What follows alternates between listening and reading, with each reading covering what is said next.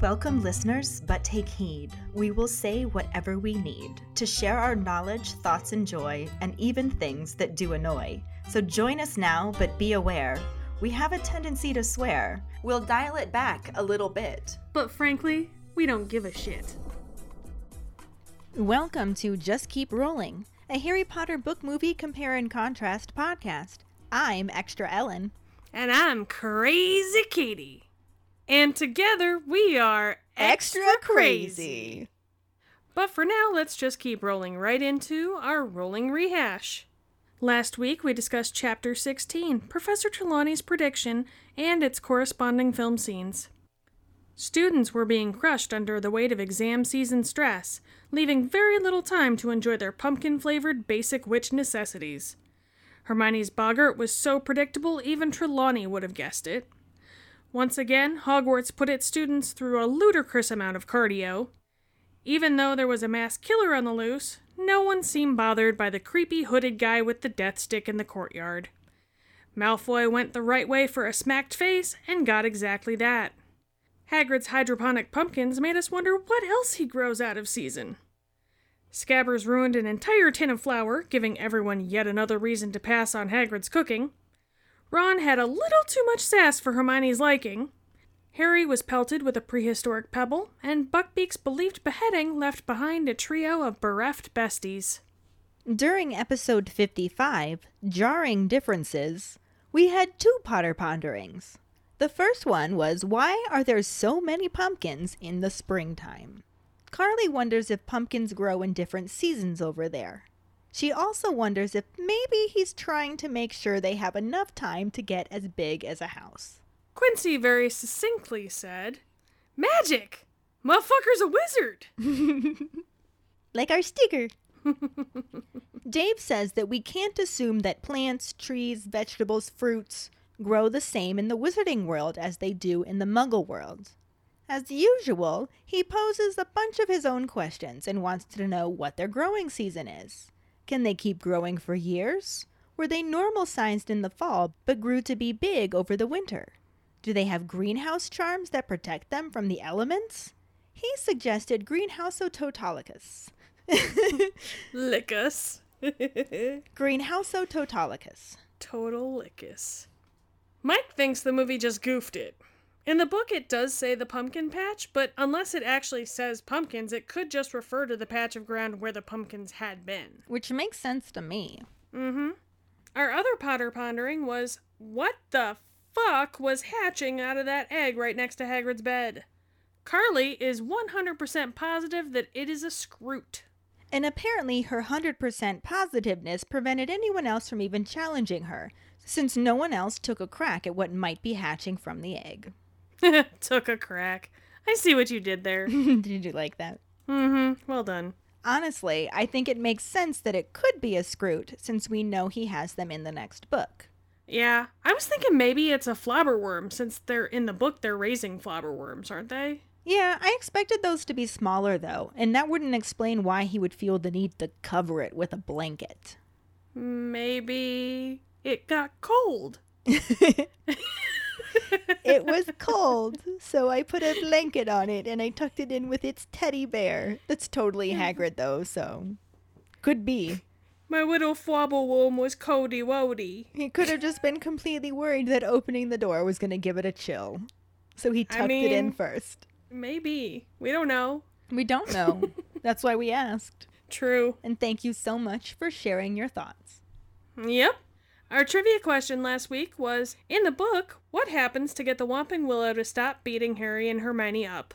To Hermione's surprise, Crookshanks slithers through the branches and touches a knot on the trunk, causing the tree to freeze. Congratulations goes to Mike Riley. He was a minute behind the week before, but this time he was the first one to sweep in with the correct answer. Though he did accidentally post it on the episode post and not the trivia post, which Dave was very quick to point out. Well, yeah. He said when he beats him next week, he just wants it to be as fair as possible. Then Quincy stepped in to call Dave out for talking shit. And Dave responded saying, "I have the eye. David will rise to victory. He and Trivia Wins shall reunite soon. Excuse me. I love the shit talking between Dave and Quincy. It went back and forth for quite a bit after that, too. Definitely one of my favorite parts of the trivia question is seeing who responds and how. Mike told Dave to bring it, so this week should be interesting, too. Yeah, we will see if Dave is any better at predicting the future than Trelawney. For now, let's just keep rolling into Chapter 17, Cat, Rat, and Dog, and the corresponding film scenes. Chapter 17, Cat, Rat, and Dog. When we last left Harry, Ron, and Hermione, they had just heard the executioner's axe fall. Still hiding under the invisibility cloak, they hear a howling behind them. Ron and Hermione restrain Harry from going back to see Hagrid, and Ron tells him that Hagrid will be in worse trouble if anyone knows they went to see him. Hermione is in shock as the three make their way back to the castle in the deepening dark. Scabbers is still moving wildly, and while Ron is trying to restrain him, his rat bites him and continues to struggle to escape. Hermione is trying to quiet down Ron when Harry sees Crookshanks heading towards them. While Hermione tries to shoo him off, Ron loses control of Scabbers, who jumps out of his hands and takes off running with Crookshanks following quickly after him. Ron throws off the invisibility cloak to chase after his rat, and when Harry and Hermione catch up to him, he's gotten Scabbers away from Crookshanks and back in his pocket. While the three of them are trying to catch their breath and get back under the cloak, they see an enormous black dog moving towards them. Harry reaches for his wand, but the dog leaps and knocks him to the ground, rolling off of him and turning around for another attack. Ron pushes Harry aside, and the great black dog grabs his arm and drags him away. Harry is suddenly hit hard across the face, hears a yell of pain from Hermione, wipes away blood from his eyes, and when he finds his wand to cast some light, he sees that they're at the Whomping Willow. Harry sees Ron struggling, being dragged by the dog towards a gap in the roots, but the violently swinging branches of the willow prevent Harry from getting any closer. Ron hooks his leg around a root to try to stay above ground, but his leg breaks with a loud crack and Ron disappears. Hermione says that they need to get help, and Harry realizes that she's bleeding as well, but tells her that they don't have time and tries to get closer to the trunk of the Whomping Willow. He's unable to gain even an inch, and Hermione is quietly pleading for help when Crookshanks swiftly makes his way through the branches to press a knot on the trunk of the tree, freezing it immediately. Hermione wonders how her cat knew about that secret knot, and Harry tells her that he's seen Crookshanks with the large dog. The two quickly get to the tree's roots and follow Crookshanks down the gap into a low tunnel. As Harry and Hermione make their way as quickly as possible through the tunnel, he tells her that the passage goes off the edge of the Marauders' map, but he thinks it ends in Hogsmeade. When they reach the end and find themselves in a dusty room surrounded by broken furniture, Hermione realizes they are in the Shrieking Shack. The two hear a sound above them and climb the disused staircase, hearing a moan from the only room with an open door. They find Ron and Crookshanks in the room, and Ron tries to tell them that the dog is an animagus and it's a trap.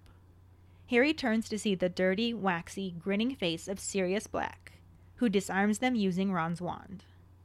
Black tells them that he knew they would come for their friend and that Harry's father would have done the same for him.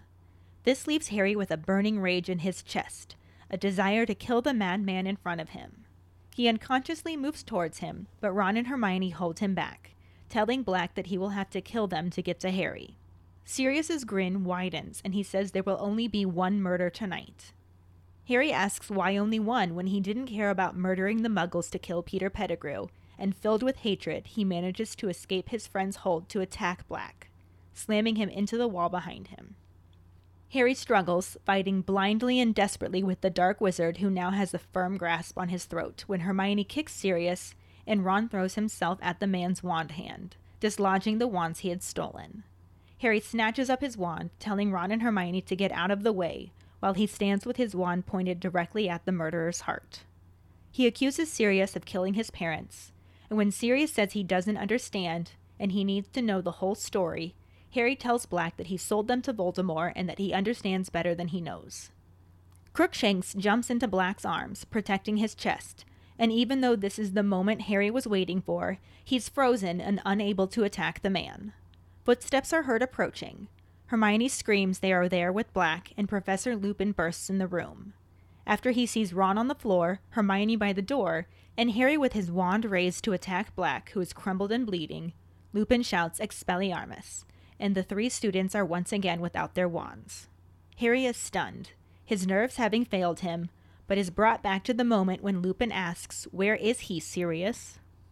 Black points at a confused Ron, and Lupin has a moment of half-expressed thoughts and realizations with Sirius before he lowers his wand and embraces Black. Hermione screams at Lupin in disbelief and tells the professor that she'd been covering for him. Harry yells that he trusted him while Lupin was Black's friend the whole time. Professor Lupin says that he was not friends with Sirius Black, but is now, and when he tries to explain, Hermione accuses the professor of helping Black into the castle, of wanting Harry dead, and of being a werewolf. Lupin denies helping Black and wanting Harry dead, but admits he is a werewolf and asks how long she's known. She tells him that she's known since Snape's essay, because he was always ill at the full moon and the boggart turned into the moon when it saw him. Professor Lupin tells her how clever she is, and Hermione says if she were clever, she would have told everyone that he's a werewolf. Lupin said that the staff already knows, and that Dumbledore had to convince some of the teachers that he was trustworthy. Harry yells at him that Dumbledore was wrong since he'd been helping Black all along. Wanting the chance to explain, Lupin returns the wands he had taken from Ron, Harry, and Hermione, and puts his own wand away. Harry asks how Lupin knew Black was there if they weren't working together, and it's revealed that Lupin had been using the Marauders map, and was in fact one of the ones who wrote it. Lupin had been keeping an eye on the 3, anticipating they would visit Hagrid before Buckbeak was executed, and even though they had used Harry's invisibility cloak, they still appeared on the map. Lupin had noticed that when they left Hagrid's hut, they were no longer 3, but 4, and he couldn't believe that the name that had shown could have been there with them. He explains that he saw a dot for Sirius Black appear and drag 2 of them into the Whomping Willow. Ron exclaims that it was just him who was dragged, no one else, and Lupin insists that it was 2. He asks to see Ron's rat, and when Ron asks what Scabbers could have to do with any of this, he learns that Scabbers is not a rat. Sirius Black says he's an animagus named Peter Pettigrew. The movie section starts with the trio in an embrace following Buckbeak's execution. As Hermione hugs Ron, crying on his shoulder, and Harry comforts her, the camera pans down to Scabbers. He bites Ron's finger, drops to the ground, and runs off. Ron is shocked that Scabbers bit him and takes off running after him. Hermione calls after him, and she and Harry follow him up the hill toward the Whomping Willow tree. He dives to the ground and manages to catch his rat as Hermione points out what tree they are near. Harry calls to Ron to run, but instead of getting up, his eyes widen and he points behind Harry and Hermione and tells them to run. A large black dog comes up behind them and growls as Ron yells that it's the Grim. The dog barks and charges towards Harry and Hermione, but then leaps over them and goes straight for Ron.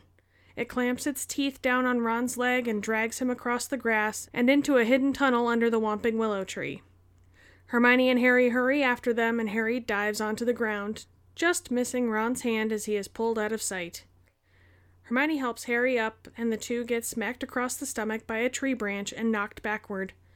They get back up and watch the tree twisting and shaking its branches before trying to approach it again to follow Ron down the tunnel. As they get closer, they have to dodge more branches. Hermione ducks, and the branch knocks Harry back to the ground, where he also loses his glasses. As the branches swing at them again, Hermione manages to jump over one before another lifts her right off the ground and swings her around.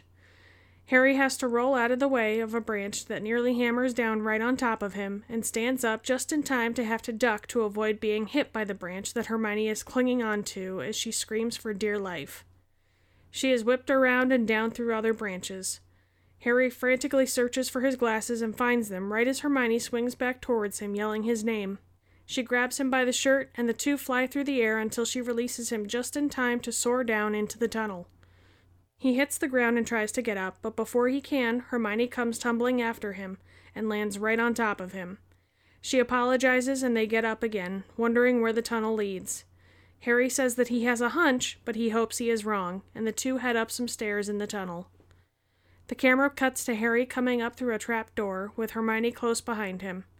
They are inside a dark and dilapidated house that Hermione recognizes as the Shrieking Shack.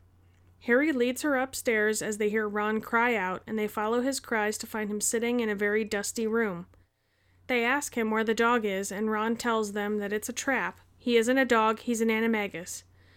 He points, and the camera focuses on dog paw prints in the dust that lead to Sirius Black standing in the corner behind the door. He closes the door and begins to walk toward them. Hermione steps in front of Harry and tells Black that if he wants to kill Harry, he'll have to kill them too, and Black says that only one will die tonight. Harry shoves Hermione out of the way and yells that it will be him, and lunges at Black, getting his hands around his neck and taking him down to the floor. He pulls out his wand and points it at Black's face, who laughs and asks Harry if he is going to kill him. Before Harry can do anything, the door opens and Lupin bursts in and says, "Expelliarmus!" disarming Harry and motioning for him to move away. Harry gets up and hurries back over to Hermione as Lupin addresses Black, calling him ragged and saying that the flesh reflects the madness within. Black comments that Remus would know all about the madness within, and Lupin lowers his wand, helps Black up, and the two embrace. Hermione is appalled to see the two men hug, and as Black is saying that he found him, let's kill him, she yells no. She says she trusted him, and all this time he's been Black's friend. She turns back towards Harry and informs him that he is a werewolf, and that's why he's been missing classes. Lupin wonders how long she has known, and she tells him that it's been since Professor Snape set that essay. He tells her that she really is the brightest witch of her age, and Sirius interrupts, saying, "Enough talk, let's kill him." Lupin tells him to wait, and he screams that he did his waiting. 12 years of it. In Azkaban. Lupin looks from Black to Harry and hands the wand back to Sirius, saying, "Very well, kill him. But wait one more minute, because Harry has the right to know why." Harry says he knows why. He betrayed his parents and is the reason they are dead. Lupin tells him that it wasn't Black. It was somebody who, until quite recently, he believed to be dead. Harry asks who it was, and then Black says, "Peter Pettigrew." So last week we described this section as not really corresponding, but honestly it runs pretty parallel. They just changed a lot of details and left a few things out too. A good portion of it is definitely just the movie dramatizing things, as we know they like to do. But yeah, it actually does line up better than we initially thought that it would. Both pick up right after the trio's shock over Buckbeak's execution, but as I said before, the details are quite a bit different. In the book, they are under the invisibility cloak and can hear incoherent howling coming from Hagrid. Ron and Hermione have to restrain Harry, who wants to go back to check on him. They make their way back to the castle as it gets darker outside, and Scabbers continues to struggle against Ron's grip. The movie forgoes those extra details and jumps straight to Scabbers biting Ron and dropping to the ground to escape. This happened in the book too, but Ron doesn't immediately drop him. He just reacts loudly to being bit, causing Hermione to worry that someone will hear them, but Ron is too busy trying to keep a clearly terrified Scabbers to stay put. I wonder if the Scabbers Ron was holding in the movie was just a really shitty looking animatronic rat, and that's why they cut right to Ron chasing him. Maybe. But doing it that way cut out the fact that Crookshanks showed up too. Either drawn in by Scabbers' squeaks, or just completely aware that the trio are there despite being under the invisibility cloak. Hermione tries to shoo him away, and Scabbers finally manages to slip through Ron's fingers and takes off into the night. Ron throws the invisibility cloak off of himself and runs after him. Like I said, in the movie, he just runs right after him, followed by Harry and Hermione. They run after him in the book as well, and it's specifically mentioned that they run with the invisibility cloak trailing behind them because it's impossible to run while they're both under it. Which they obviously can't have them do in the movie since they never bothered to grab the cloak. But Ron manages to catch up to Scabbers and dives to the ground to capture him. Again, similar to the book, except Ron also has to try and shoo Crookshanks away as he manages to catch Scabbers and get him back in his pocket. Hermione tries to get him to come back under the cloak when an enormous black dog comes bounding towards them. This is sort of similar in the movie. Ron is on the ground, having just caught Scabbers, and Hermione and Harry realize he is right in front of the Whomping Willow tree. Harry yells at Ron to run, and in response, Ron's eyes widen as he points behind them and tells them to run. The giant black dog leaps over Harry and Hermione and charges at Ron. In the book, the dog actually knocked Harry over, rolled off of him, and geared up for a new attack. Ron had gotten back up and pushed Harry aside. The dog's mouth closed on his arm, and even though Harry grabbed a handful of its fur, it easily began to drag Ron away. In the movie, there is no struggle. The dog just goes straight for Ron, grabs him by the leg, not the arm, and begins to drag him toward the Whomping Willow and down into a hidden tunnel. Harry and Hermione hurry after him and end up having to dodge tree branches. In the book, they start to run after Ron too, and end up discovering that they're near the Whomping Willow tree as it starts pummeling them. Harry manages to light his wand just in time to see the dog drag a struggling Ron slowly out of sight beneath the tree. He managed to hook his foot around a tree root to slow the progress, but with a loud crack, his leg breaks and he slides completely out of view. Ron's leg never breaks in the movie. The dog just easily drags him into the hidden tunnel. The real action occurs with the Whomping Willow, which definitely lives up to its name. Though I'm still torn about how I feel that the Whomping Willow fight scene basically looks like a cartoon. Yeah, it was another instance of a more slapstick dramatic moment. In the book, Hermione wants to go for help, but Harry says there isn't time, and the two get beat up pretty well by the tree until Crookshanks slithers through the branches and places a paw on a knot on the trunk. Which was our trivia question, and not even remotely close to how it happened in the movie. Crookshanks never even makes an appearance during that scene. Yeah, they completely omitted the connection between Crookshanks and the black dog, too. Hermione wonders how Crookshanks knew, and Harry explains that he's seen him with the dog. He tells Hermione to come on, and they follow the cat through the gap in the roots, crawling in a tunnel under the tree. Which is clearly way too boring for the movie, since they had a branch knock Harry to the ground in a total Velma moment, as his glasses flew off his face. Hermione jump ropes a branch only to have it swing back around, catch her in the torso, and twirl her like a lasso. And let me tell you what, the fat lady could really learn a thing or two from Hermione about how to break glass with her voice. Right? I'm surprised Harry's glasses survived this whole debacle unscathed. Honestly, I'm so impressed that Harry actually found his glasses on the ground, too, because there's no way I would have found mine if that happened to me. I don't wear glasses, so I wouldn't have found mine either. Anyway, Hermione screams Harry's name as the tree swings her around, and she grabs him by the shirt as she flies past him. Her apparently vice-like grip manages to lift Harry off the ground and take him flying with her, until she lets him go, and he just sails right into the hidden tunnel. Total cartoon moment. Right? And definitely not how it happened in the book. Facts. He lands pretty hard in the tunnel and starts to get up, but Slapstick says that Hermione must land on top of him and smash him back to the ground. Of course it does. This doesn't happen in the book since the tree has been frozen and they're able to just crawl right into the tunnel without the added drama. Which clearly the movie finds necessary. Hermione apologizes as they get up and she wonders where the tunnel leads. Harry says he has a hunch. In the book, she asks where Ron is, and Harry leads her down the tunnel after Crookshanks. And then she asks where the tunnel leads. He says that he doesn't know. It's on the Marauders map, but no one has ever gotten into it. It looks like it ends up in Hogsmeade. Harry's hunch implies that he doesn't think it heads anywhere good, because he also says he hopes he is wrong. And the two head up some steps in the tunnel. This is not at all how the book described the tunnel. They basically had to be bent forward, practically crawling to get through the tunnel. But that also would have been a logistical nightmare to film, so I can see why they changed it how they did. Yeah, true. As with the other tunnel that leads into Hogsmeade, this one feels like it goes on forever, and is probably worse since they're basically crawling. When they finally reach the end, they end up in a very dusty room with boarded up windows, and Hermione realizes they're in the Shrieking Shack. In the movie, also like the other tunnel that leads into Hogsmeade, they basically cut out the actual traveling through the tunnel part. It just cuts to them climbing through a trapdoor into a dark room that Hermione recognizes as the Shrieking Shack. Then they immediately head up some more stairs to the second floor. The book makes it a point to acknowledge that the damage done to furniture in the room was clearly not made by ghosts. But they do hear something move upstairs and head up that way. There was only one door open, and as they crept towards it, they heard a low moan and a loud purring. In the movie, we can hear Ron cry out, but since Crookshanks isn't there, there's no purring. It'd be really weird if there was, wouldn't there? Right? What are you doing, Ron? Seriously.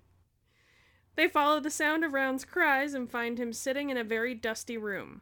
When they ask him where the dog is, he tells them it's a trap. He isn't a dog, he's an animagus. And he again points behind them. This is somewhat similar to the book because they enter the room, they find Ron on the floor with his legs sticking out at a strange angle. Ew. It's broken. Yeah, still ew.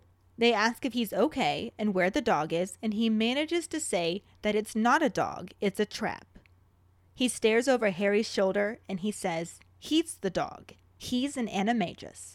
In both, they look behind them and holy shit, it's crazy Gary Oldman. I mean, not technically in the book. I don't care. In my head it is. But Sirius is kind of a shitty hide-and-seek player, though. Like, you do know we can see you, because you're only hiding behind half a door, right? Well, I mean, he is crazy Gary Oldman, after all. It's probably not in his best interest to all of a sudden switch it up and be mild-mannered Gary Oldman. Sane Gary Oldman! No, it doesn't work as well without two syllables. Mm-hmm. Stable Gary Oldman!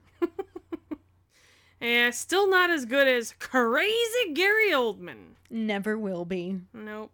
In both, Sirius. Crazy Gary Oldman. In both, crazy Gary Oldman closes the door. In the book, he uses Ron's wand to disarm Harry and Hermione. Their wands go flying through the air and he catches them. He speaks in a very hoarse voice, telling Harry that he thought he'd come help his friend. His father would have done the same. This taunt about his father caused hate to take over Harry, and it specifically mentions that for the first time, he wants his wand back so he can kill him. Hermione says, "Harry, no!" And Ron manages to stand and tell Black that if he wants to kill Harry, he'll have to kill them too. The movie, of course, set up the fact that Harry wanted to kill Black way earlier, and it doesn't have him disarm them. It just goes straight to Grand Theft Audio Hermione. If you want to kill Harry, you'll have to kill us too. And of all the lines that Hermione has stolen from Ron, especially this one, just hurts the most. I know. Ugh, I can't. This is just such a strong Gryffindor moment for Ron, and he doesn't get enough of those as it is. Mm-hmm. He certainly doesn't need to be bilked out of more of them. Right? Also, if crazy Gary Oldman were going to kill Harry, why the hell would Hermione think he'd care about killing them too? Like, oh, well, I just wanted to kill Harry, but if I have to go and kill his two sidekicks as well, I mean, that just sounds like an awful lot of energy. I think I'm good, so never mind. Peace, Hogwarts. Crazy Gary Oldman out. Yeah, this just became too much work. Mm-hmm. 3 people. That's too much for me. That's too many. I'm done. I'm just gonna go back to Azkaban. Yeah. In the book, the act of standing causes the color to drain from Ron's face, and Black actually tells him to lie back down so he doesn't damage his leg anymore. Instead of paying attention to the huge clue here that Sirius Black is showing some kind of compassion, Ron just repeats himself, saying he will have to kill all 3 of them. In both, he responds by saying there will only be one murder tonight. At this point in the movie, Harry just shoves Hermione aside and tackles Black. This happens in the book too, but it gets a bit more of a build-up. Harry sasses Black first, saying, "Why's that? Didn't care last time, did you? Didn't mind slaughtering all those muggles to get at Pettigrew. What's the matter? Gone soft in Azkaban?" Which just goes to show that Harry has more sass than sense. Oh yeah. Hermione tells Harry to be quiet, but he's reached his caps lock Harry breaking point and just screams, "He killed my mom and dad!" Then he attacks Black, tackling him into the wall and punching every inch of him he can reach. In the process, Black's free hand finds Harry's throat and tightens around it.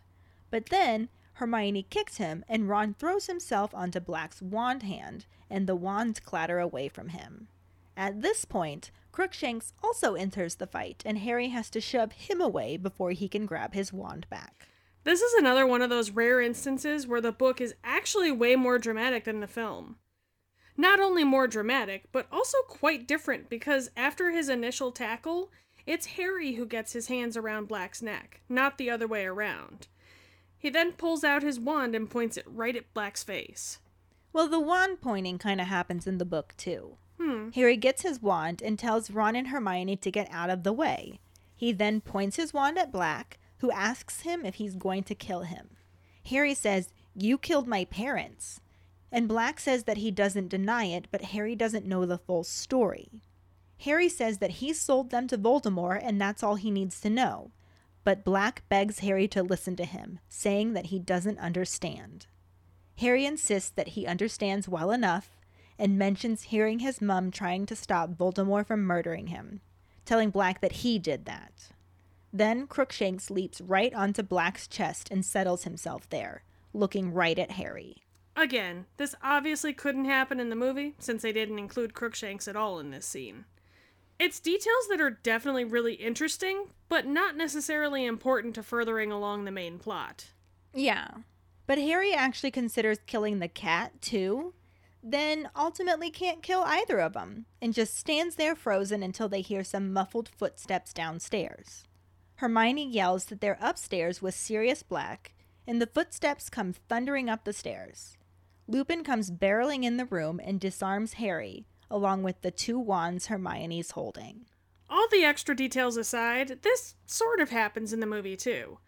Harry has Black by the throat and his wand pointed at his face. But before he can do anything, Lupin comes in and disarms him. Hermione and Ron don't have theirs out, so they're not disarmed. But this is also where the movie starts to deviate away from the book again. Right? In the book, the first thing he says after Expelliarmus is, "Where is he, Sirius?" This confuses Harry, as Black slowly raises his hand and points towards Ron. Lupin wants to know why he hasn't shown himself until now, and his eyes widen as he realizes that they switched without telling him. Harry starts to ask what's going on, but Lupin lowers his wand, pulls Black to his feet, and embraces him like a brother. Yeah, brothers that totally want to bang each other. I do love the Remus-Sirius shippers. It's adorable. Right. But in the movie, Lupin makes a comment about how ragged Black looks, saying that the flesh reflects the madness within, and Black responds by telling him he'd know all about the madness within. And my headcanon here is the whole madness within exchange was something that they'd say to each other back in the day, especially when Lupin would walk in a room to find Sirius hungover and miserable after a long night of, drinking and debauchery. I like it. Right? But then they hug like brothers who want to bang each other. In both, Hermione freaks out, yelling that she trusted him. The book actually includes a lot more detail than what the movie scene shows. What? I know, it's shocking, right? It's crazy talk. She also yells that she doesn't believe it, that she's been covering for him, and didn't tell anyone. Lupin tries to explain, but she cuts him off, saying all this time he's been his friend. When Lupin again tries to explain, she talks over him and tells Harry not to trust him because he's been helping Black get into the castle, he wants him dead too, and he's a werewolf. Dun dun dun! Dun dun dun! Oh my god, the shock! In the movie, she just goes right into yelling that he's a werewolf, and that's why he's been missing classes. In both, Lupin wants to know how long she's known, but the book also has Lupin tell her that she isn't up to her usual standard, because she only had 1 out of 3 correct. He hadn't been helping Black get into the castle, he certainly didn't want Harry dead, but he won't deny that he is a werewolf. In both, Hermione responds, since Professor Snape set the essay. It's almost as if he had, an ulterior motive for giving that assignment or something. What? Crazy talk, I know. Snape doesn't do things. Snape has ulterior motives? No. Though the book also has Lupin say that Snape will be delighted because that's exactly why he set the essay. He wondered if Hermione checked the lunar chart and realized he was always sick at the full moon, or if she noticed that the boggart changed into the moon when it saw him, and Hermione said, both. I mean, to be fair, who didn't notice the boggart changed into the moon when it saw him? Like, obvious much? The movie definitely made it way more obvious. Mm-hmm. In both, Lupin tells Hermione that she's the cleverest. Well, he says brightest in the movie. But she's the cleverest witch of her age. And in the book, Hermione says that she's not, or she would have told everyone what he is. Lupin tells her that the staff already know, and Ron is surprised that Dumbledore hired a werewolf. Lupin said that Dumbledore had to work hard to convince certain teachers Cough, Snape, cough. that he was trustworthy, and Caps Lock Harry shows back up screaming, "And he was wrong! You've been helping him all the time!" Damn, bro, chill. Caps Lock Harry, man. Just saying.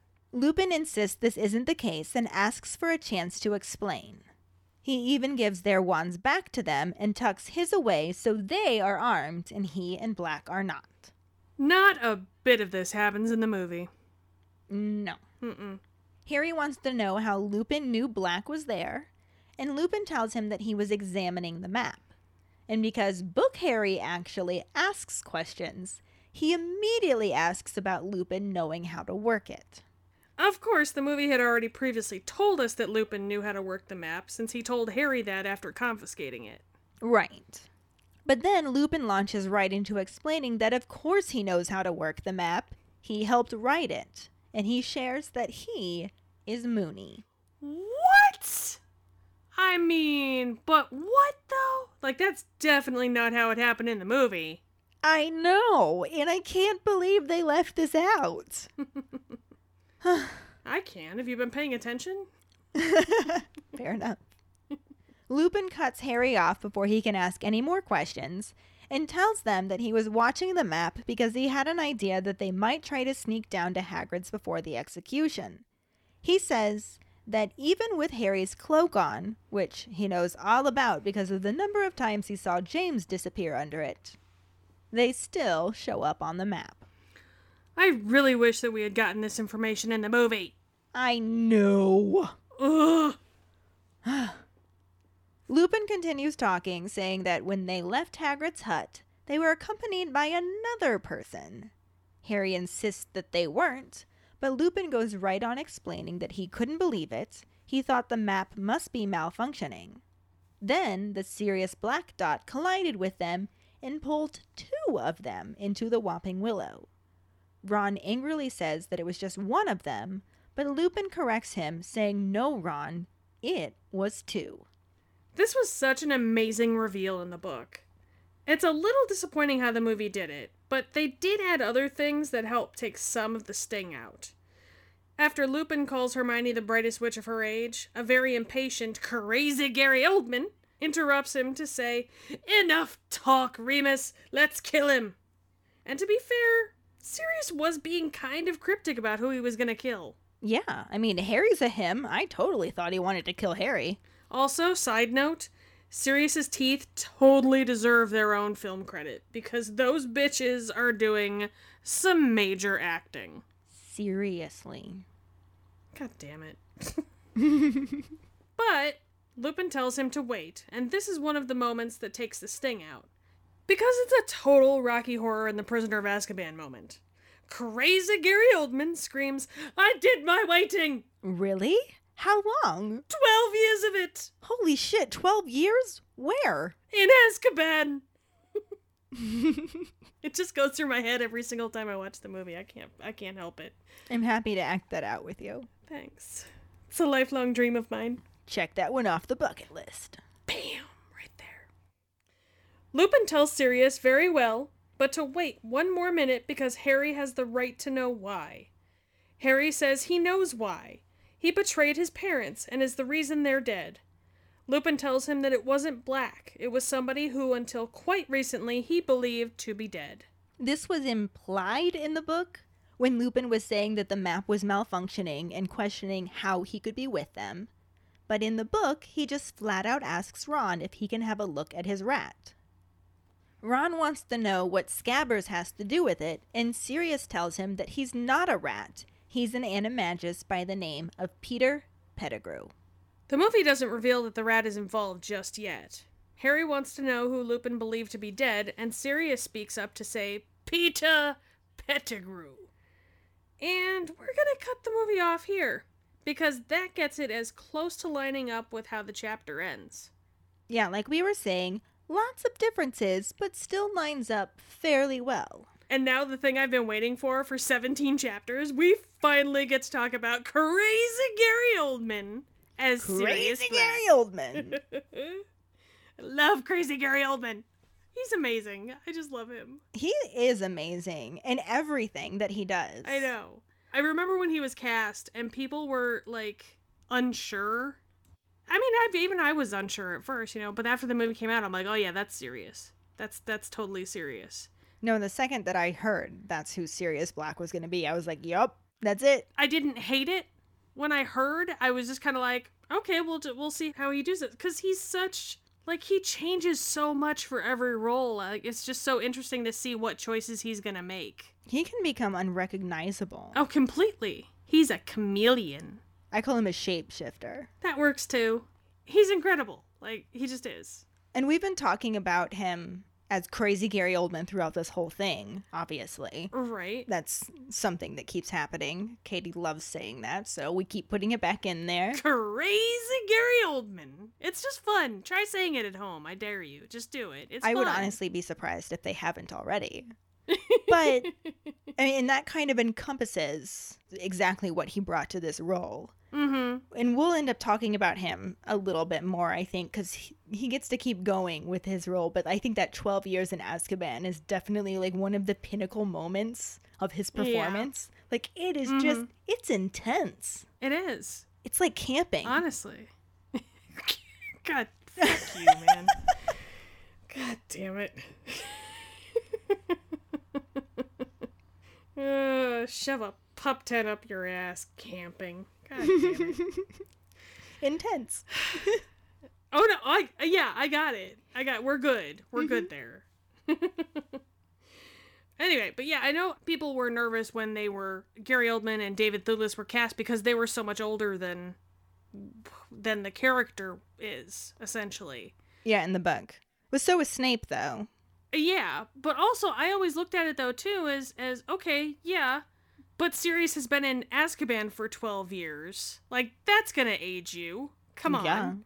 Remus is a werewolf, so that ages you. It made sense to me. I could still see the age being right. You know what I mean? And I can also understand wanting that significant age gap between the kids and the adults in the movie. Yeah.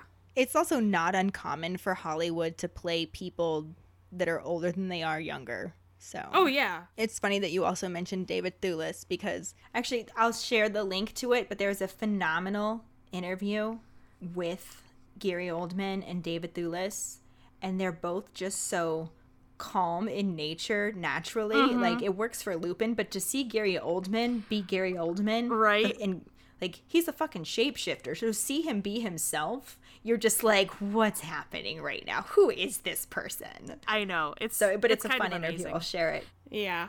I love them so much. I just do. I can't think of anything that I haven't seen Gary Oldman in where he hasn't just been amazing. Oh, I know, right? 9 times out of 10, if I don't know prior to watching something that Gary Oldman is in it, I don't know that it was Gary Oldman until the credits. And then I'm like, holy shit! That was Gary Oldman? What?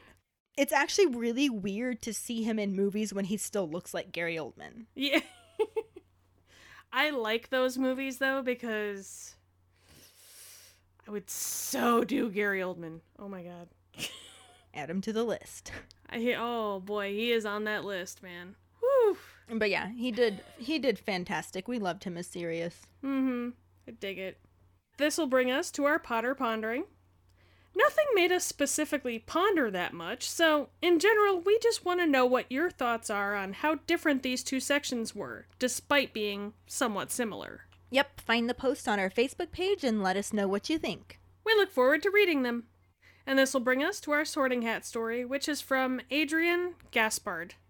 She writes, I am a Hufflepuff. My wand is spruce wood with a phoenix feather core, and my Patronus is a Nebelung cat. I was 9 in '98 and was already super interested in anything fantasy. I read a ton as a kid, so I was at that point that I had read most of the books in my interest range in the library, and came upon Sorcerer's Stone. I devoured it in one day and went on and on about it to my dad. So he read it too. From then on, I read each book as it came out and went to all of the midnight releases. It was a cool thing my dad and I did together. I so clearly remember reading each book as soon as I got home, and fighting to stay awake after waiting in line at Barnes & Noble at midnight, and having tear-stained pages for each loss. When they started on the movies, I was super excited to see how they cast everyone, and how the story would come to life. I was super impressed for the first 4, less so with the remaining 4, but I still went to see everyone in theaters. Because, of course. Now I'm 31 and still in love with the series. Aw, us too, except for the 31 part. Yeah. Thanks for sharing your Sorting Hat story with us, Adrian. Yes, thank you. And if any of you other keepers out there listening would like us to read your Sorting Hat story in a future episode, you can email it to us at justkeeprolling@gmail.com. Let us know your house, wand, Patronus, how you got into Harry Potter, and anything else you might want to share with us. You can also just message us on social media. And this will bring us to this week's trivia question, which is, what are the 4 animals that the Marauders turn into? The prize for the first one who responds with a correct answer and the code word #Animagus will get a sticker. Another way to get a sticker is to rate and review us through iTunes. If you don't have an Apple account, you can write us a recommendation on our Facebook page. Then email us at justkeeprolling@gmail.com to let us know you did, and we will get back to you to figure out which sticker you want and where to send it. Don't forget to find us and follow us on Facebook at JKR Podcast and Twitter and Instagram at Just Keep Rolling. Following us on Podbean at justkeeprolling.podbean.com will get you the episode as early as possible and give you a leg up in answering the trivia question. If you would like to support us as a patron for extra perks, you can go to patreon.com/justkeeprolling. In addition to getting you some extra perks, like Just Keep Rolling swag, patron-only Facebook groups, virtual meetups, bonus content, and more, your patronage also helps us continue producing this podcast, our cooking show, and bringing more content your way. As always, any support you can give is greatly appreciated. Don't forget to subscribe to our YouTube channel. We post our weekly podcast episodes, cooking show episodes, monthly blooper reels, vlogs, and other random videos. And join us next week when we talk about Chapter 18, Mooney, Wormtail, Padfoot, and Prongs, and the basically no corresponding film scenes. Thanks for listening. We hope you hear us again. I'm Katie. I'm Ellen. Until the next time, just keep rolling.